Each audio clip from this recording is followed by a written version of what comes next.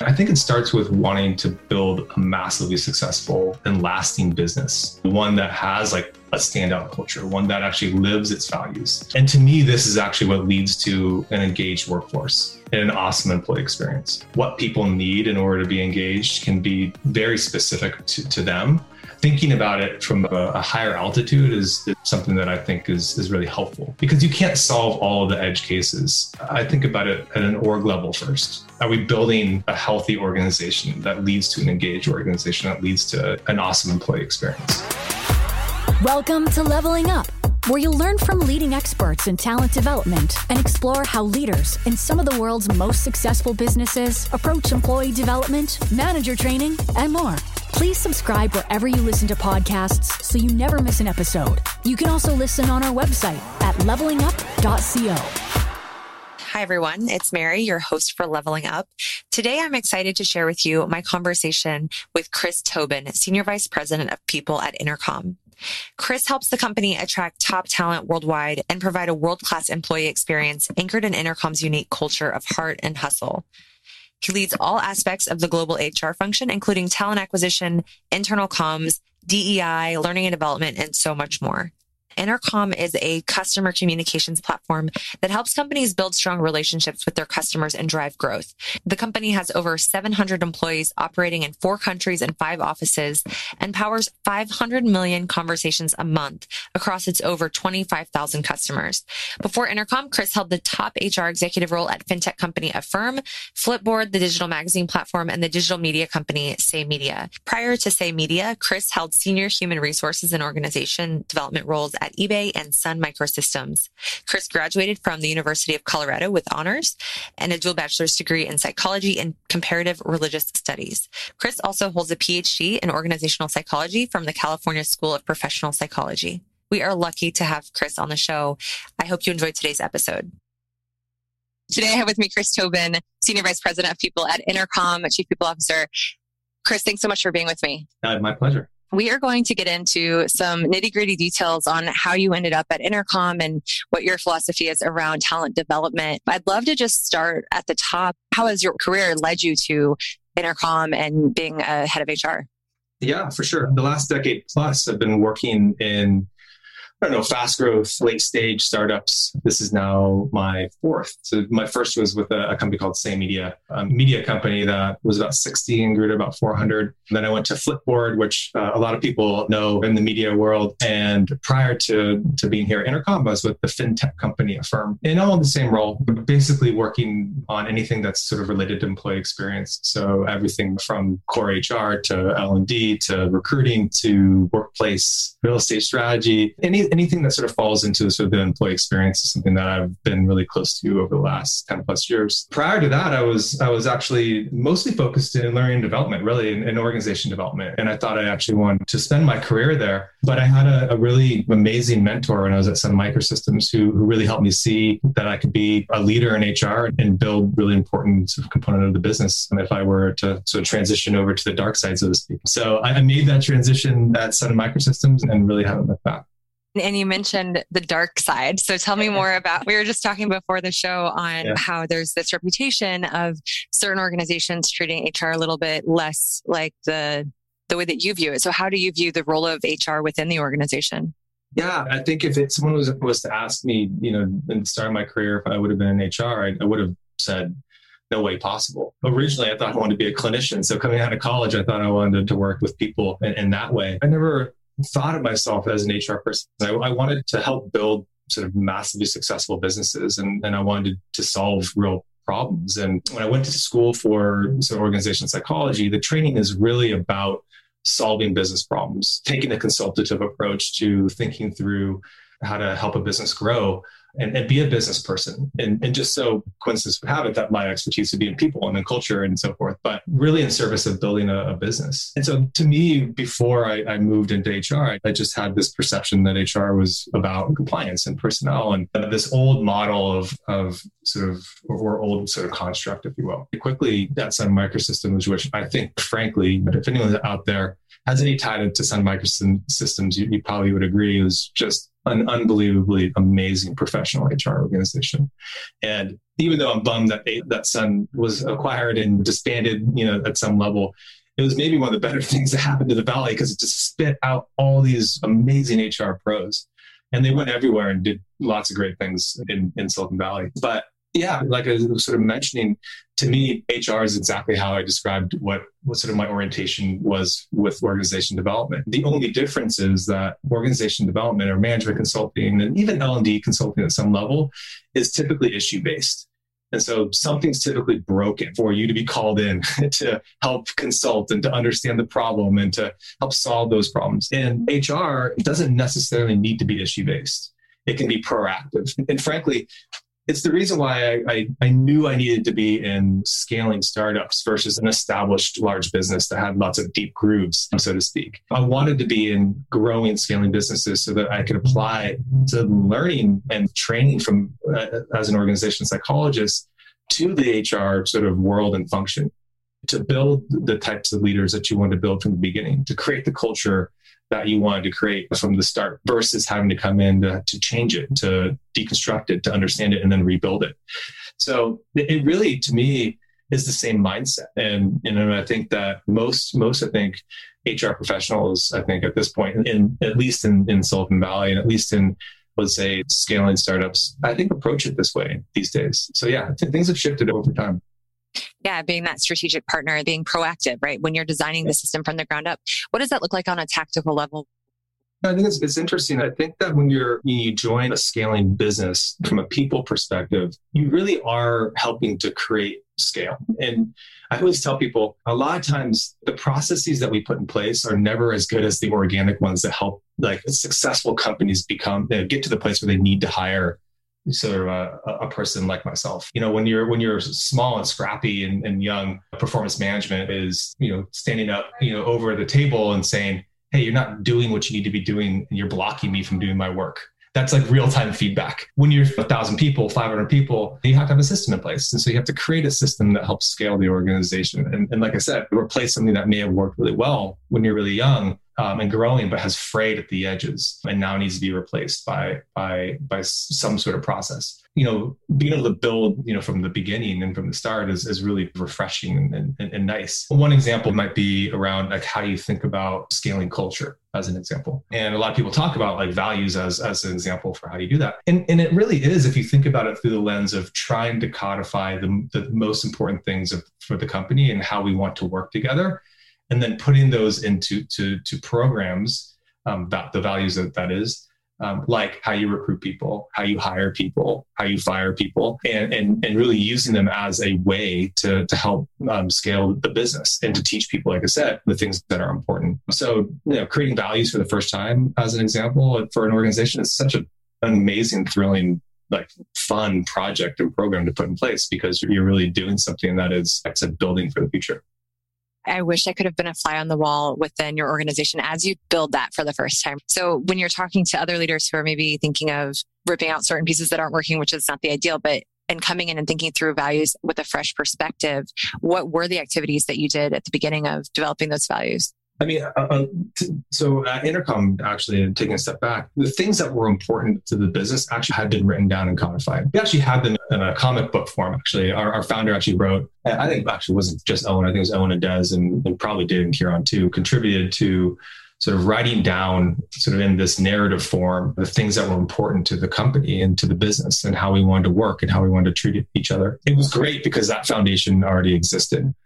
But the problem with that is it was difficult to then take and operationalize, right? To actually say, like, how do you actually extract the most salient points and put them into practice? It was challenging, and it was close to impossible, to be honest. So part of what we did was spent a bunch of time with the founders, my team, that is, did a couple of sort of workshops, and we tried to distill from that narrative sort of the most important values of the company. And we did so over many, many months, to be honest. And finally, we were able to come to a list that really, I think, does resonate and tell the story of Intercom. It's probably a great segue into how you and perhaps Intercom think about creating a strong employee experience and work environment that's welcoming to your employees. I imagine the values that they had lead into that. Can you talk a little bit to your philosophy here? Yeah, I think you need to zoom out a bit when you think about employee experience. And we're talking a little bit about this before the podcast. I think it starts with wanting to build a massively successful and lasting business, one that has like a standout culture, one that actually lives its values. And to me, this is actually what leads to an engaged workforce and an awesome employee experience. What people need in order to be engaged can be very specific to them. Thinking about it from a higher altitude is something that I think is really helpful, because you can't solve all of the edge cases as it relates to what people need in order to be successful and to be happy within their job. I think about it at an org level first. Are we building a healthy organization that leads to an engaged organization that leads to an awesome employee experience? So, that to me is the first step, is thinking about it and measure from that perspective versus thinking about it from the individual experience perspective, if you will. Because I also think back to what are we trying to do here?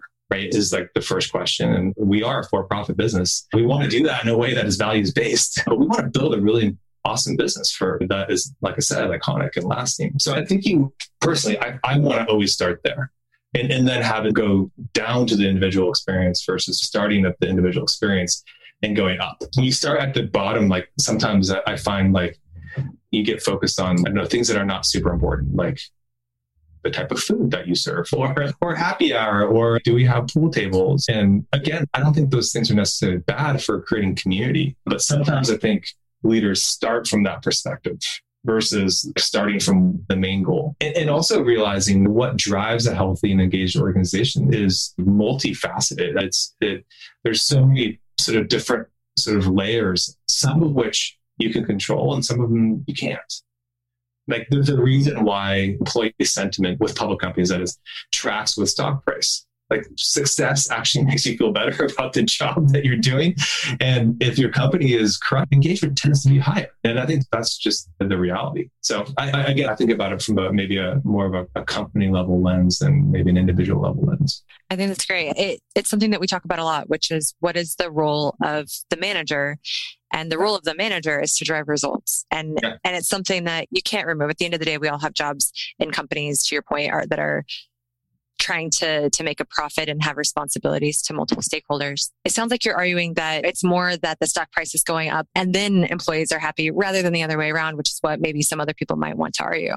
Yeah. That they're doing well because their employees are happy, and you're arguing the opposite. Is that fair? Yeah, I mean, to a certain extent. And again, I think you can definitely make the argument that more engaged like organization and team and individual sort of will put forward more discretionary effort, therefore will create sort of a better product. And I think that sort of engagement sort of profit chain also works. My point is more thinking about it a bit more holistically. Like you said, like manager and leaders, as an example, are a massive driver of engagement as well. They're a massive driver of employee experience.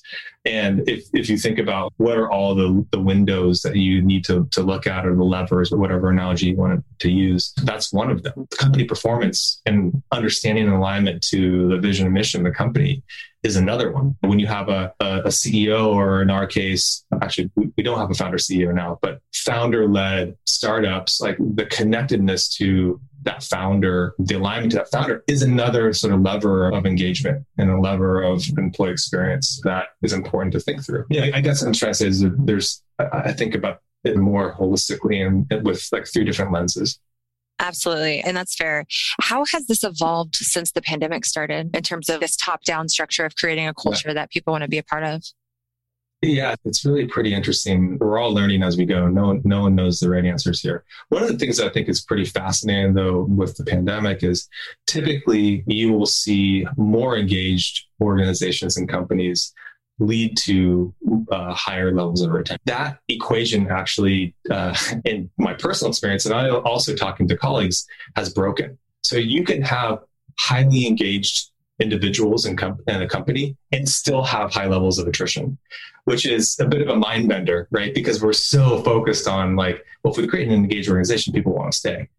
There's something else going on, I think, playing armchair psychologist maybe, that psychologically here that people are grappling with, that are outside of the organization, the company. There are mental health components to it. My personal take is that there's a control component to it as well. We want to be able to control things in our lives. Right now, like for some people, the only thing they can control really is their job. And being able to make a decision and to make a change, I think for some people psychologically is really important right now. So again, this is armchair psychology, but I think there's something to that. And I don't personally think that as a function or as an industry, we should get too wrapped up in this and try to crack this nut and solve this, because it's evolving so quickly. And yeah, the new normal will be the new normal. Like it's not going to be the same as it was before, but then we'll reach a level of balance where we'll be able to take a step back and be like, okay, how do we actually operate in this new environment? Right now, I think we're just like throwing darts with our eyes closed. It's really challenging to navigate and figure out. That 2 steps forward, 3 steps back, right? Nobody knows. Right. It's what is it going to look like when we return to the office? And people will ask me this, and it's a reasonable question. I don't know is the answer. And I think that people who say that they know are sort of lying. I mean, you're already seeing like some of these big companies, big tech companies who have made sort of some declarations go back on what they've said. We're not going to have any remote employees. Okay, now we are going to have remote employees. People have to be in the office. Now people don't have to be. I think that I'd rather, frankly, learn. And this is one where I don't feel like I personally or my company needs to be on the bleeding edge of. I'd like to see how it plays out a bit. I'd like to learn from some other folks as it relates to what great looks like in this environment. And then we can calibrate and decide what and how to, when we know there's a bit more balance in the world, if you will. You have offices in multiple locations. And so how are you approaching, is it still at the moment, everybody's remote / in office, it's still up in the air? We wanted to be able to open the offices for people who needed to be there. Yeah. And that was a big issue. I think that it is a big issue for folks who live in a 1-bedroom apartment with, 2 other roommates or have a new family. And we were having people take meetings from cars as an example. And it just wasn't, effective. Plus, I think a lot of folks who are in the workforce, like their community is, and for a lot of folks, they're like, I need interaction with people. So we wanted to be able to open the office for people who needed to be there. And of course, we're following sort of the local guidelines and making sure that whatever is the regulation we're following, safety obviously is the most important thing for us. But we're open now, but we're not returning to the office, if you will. We've told people not until at least, I think, January of next year is sort of the thinking. And frankly, that date could change. And then when we do get back in the office, we've made a couple of declarations. And again, maybe against my best judgment, because again, who knows what things will be and how things will be. But we were so that the success of our remoteness was built on an in-person culture. And so I believe personally, and I think the leaders of Intercom believe personally, that being together is important. And so we have said that we will be in the office at least 2 days a week, and then find days, whether it's monthly or bi-monthly, for the entire company to come together for community building, larger group meetings, et cetera. And that goes for our remote folks too. If you live in Spain, we'll fly to Dublin for that day to make sure that you get that sort of connectedness and community. It's really interesting. And I have so many questions. I was reading about your think big, start small mentality. And I'm curious how this has, if you could share a little bit more about it, but then also how this is approached, how you think about the transition right now within the remote world. Yeah. So this is part of that book that I was talking about from a values perspective. It was part of the ethos of the company. And it's probably a concept that came out of the R&D sort of teams originally in Dublin, this idea of having to go and you iterate, you can make sure that you are on the path to where you have a destination, knowing what great looks like, but working quickly to make progress and to learn. And to not have to build sort of the strive for perfection out of the gate, but to be able to test and iterate quickly and also have a vision for the destination that you're going towards. I think the idea of just iteration can that sometimes not lead to progress. It can lead to distraction and sort of divert. But if you have at least a vision for where you want to go, you'll hear people talk about it a lot at the company in all ways.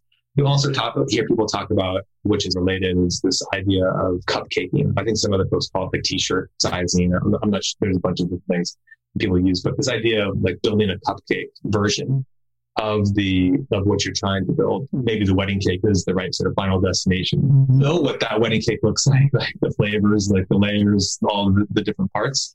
but build a small version of it first. You don't have to build the sort of the perfected piece from the start. So yeah, we use it all the time. And again, like it's an R&D concept that we use to help build shit. But we think about it as we build people programs as well in the same way. And so it's always one of those things like, how can we start small? How can we make sure we're thinking big and thinking towards a strategy, but how can we take off a bite-sized part of this problem and solve it and learn from it? I think the way in which we're transitioning back into the workforce, we're having to start small, and that's coming in the sort of the lens of opening the offices, allowing some folks to come. We're pulsing and surveying folks who are in the office now to make sure we understand what they think and what their experience is. But again, like, who knows? Like, these are the people who want to be in the office. We might have people who don't going forward. And we need to understand that experience as well. And that's something that we won't know until we know. We did a bunch of surveying early on just to understand like what people thought they would want to do. Like, how many days would you want in the office? What do you do in the office?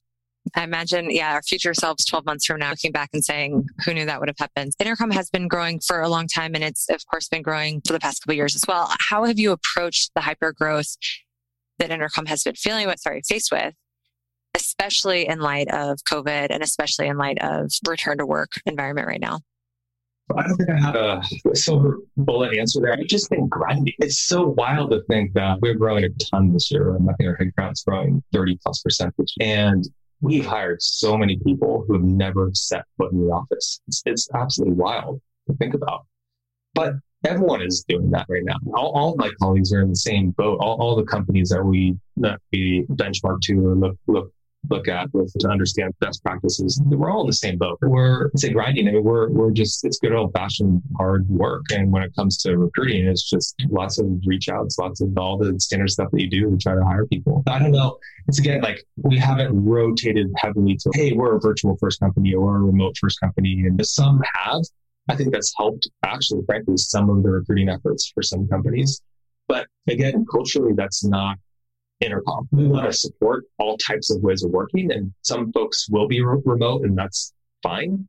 But a good majority of the folks will be in one of the home offices and will be coming in a couple of days a week.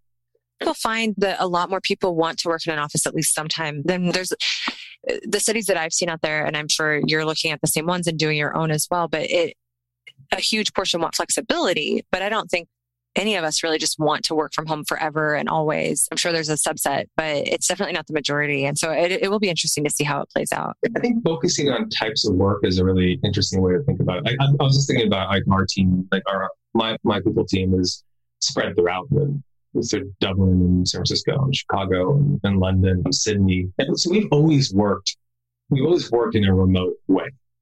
In most of my company, Intercom, we've done that. We have 3 hours a day where we overlap with Dublin. And we call it the golden hours. And it's just meetings between the US and Dublin. And so we've always worked that way, but it's pretty interesting. Like I was thinking about the last year and a half. And a couple of things that I've done, doing strategic innovation-based work for me is super hard to do over Zoom, or Google Meets. It's just challenging for me. For some people I've talked to, they actually like the brainstorming and the sort of thinking through problems. And it's hard for me personally. I don't love the Zoom environment, to be frank. I get distracted and it's just not for me. But the other piece that I've found, which is really, it's not a revelation or anything, but when you have a hard problem to solve, typically what we do is we fly to Dublin or vice versa. When we get in a room, we knock it out. Now you can't do that. And so you have 3 hours a day to work on, really hard problems. You can't do it as fast as you want to, or I think we want to or need to. So that part's been the most challenging, I think, and just a reminder for me, like there's just some types of work that are just better in person for me, and I think for my team. And I think we'll find that. Like I said, I think most people will come to that conclusion until technology is so much better, where maybe this Zoom interaction maybe does work for a few of those sorts of things. To be honest, like I think like Second Life, I don't know if you remember Second Life. It was weird for one thing, but sorry if anyone's listening. I actually thought it was fascinating though. Like in SN Arc Systems, we actually had a lab that was building a Second Life type of, and we would do like some onboarding classes. This is 15 plus years ago in Second Life, if you can imagine. And I thought it was better than Zoom, I'll tell you that. It was pretty weird. And Jonathan Schwartz, who's the CEO, kind of like flying in over this like amphitheater in his avatar and like welcome like however many like new employees there were. Yeah. I mean, I think technology is a long way to go to actually to be as good or close to the in-person work.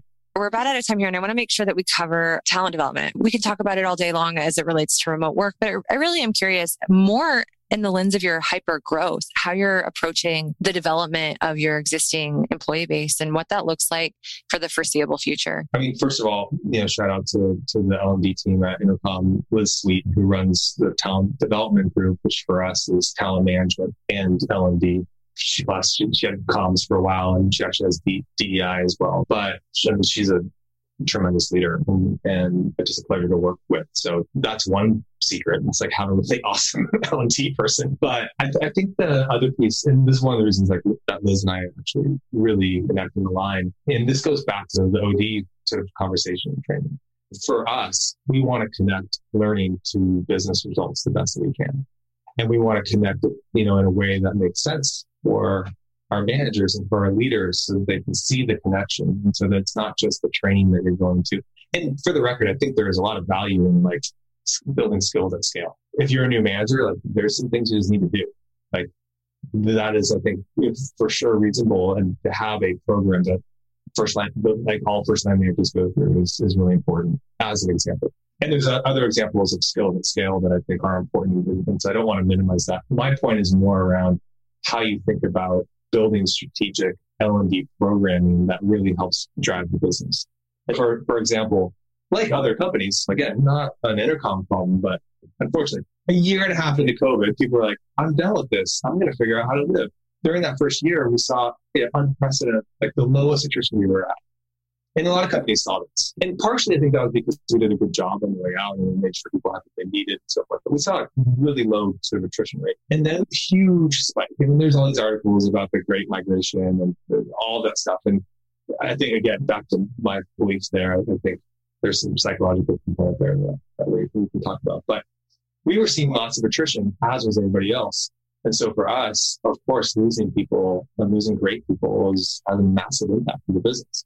And so how do you connect sort of your L&D programming to wanting to help drive retention? As an example, a specific business problem that we had, how do we make sure that we connect our learning programs to that problem? And Liz and her team and Eve, who's in Dublin, built this sort of business case for coaching. And it was around making sure that we're having coaching conversations where and when it matters. Coaching for things like retaining and rehiring. So we had this sort of this rehire kind of concept that we are actually still trying to coach our managers to bring to their teams. Imagine you are trying to rehire every employee on your team. What would that sound like? Pretend like you were recruiting those folks. And when you recruit people, you talk about things like the trajectory of the company, the vision and mission of the company, what you can look forward to from a career growth perspective, the things that like you do once to try to get people in the door, but then sometimes forget to do. And yes, some of this is good, like manager hygiene 101, but specifically trying to put sort of build skills in this area at this time based on this need. We try in general to do that. That's our main sort of ethos, if you will, when we build L&D, like bespoke L&D work, is to make sure that we're trying to connect with the business as much as possible. I absolutely love this idea of rehiring your employees. Yeah. We should do this quarterly, right? That's the... Totally. One of the leaders of my team runs Total Rewards, is Paul. He's recently new, but this was an idea that he was like hammering on when he first came in, when we were doing some of our strategy work for the first half of the year. And yeah, it's a very simple idea, but it's a really powerful idea. And it's actually pretty fun too, if you think about it. If you sit down with your employee and you think of that mindset and you think about sort of things you might say to that person, it's fun. And then it's also, I think, really energizing for folks. It's a nice reset, right? If you didn't know how has my role evolved in the past few months or years, this is a really great way to reset. Absolutely. Yeah, and we thankfully have an amazing story to tell right now. Intercom is on fire and now we are growing faster than we have in a very long time. For sure, the fastest ever at sort of the scale of the company. More companies like us. So it's really an exciting time for us. And sometimes we forget to remind people of that. And especially in the last 18 months, it's just been such a sort of reality that people have been living in. But just doubling down and connecting with your team and having these types of conversations really goes a long way. We are about out of time, and I just have one question that I ask all of my guests, which is, what are your go-to resources that have kept you at the bleeding edge, to use your words, of your space? So for me, I think it can be lonely at the top, especially in HR roles. It can be lonely. And I really lean on my community of fellow colleagues. And for years, I've had a very small but important cohort of folks that I speak to regularly. We get together as a group, but we also individually will connect. And that's probably the main reason I would say that I stay on top of trends and stay connected to the things that people are doing. So I think that's my main, as an HR leader, the things that I'm most interested in these days and focused on, not so much from a legacy perspective, but maybe from like an industry perspective. I'm really interested in the concept that we were discussing earlier around holistic org health as a driver of success and engagement. I think we've been, as an industry, too narrowly focused, on this idea of like test and survey and then act, engagement, try to move your engagement score from X to Y. And I don't think that is the whole story. And I think part of that is education for the industry, but part of it is just helping people think through, I think, more of a business lens as an HR to the industry and an organization. To know that, for example, and to admit, like, my people programs aren't the only things that drive engagement in the company. Frankly, they're probably not even the most important things that drive engagement in the company. The connection to the mission and vision of the company, arguably maybe the most important thing. Is my team responsible for that? Not necessarily. Companies and other HR leaders think about engagement at a more holistic level. I think is something I'm really interested in. I think is important. I appreciate your time, Chris. Thanks so much. Yeah, for sure. Thanks for listening. If you enjoyed this episode, please subscribe wherever you listen to podcasts. We're on Stitcher, Spotify, and Apple Podcasts. Head over to levelingup.co to join our newsletter and to find past episodes.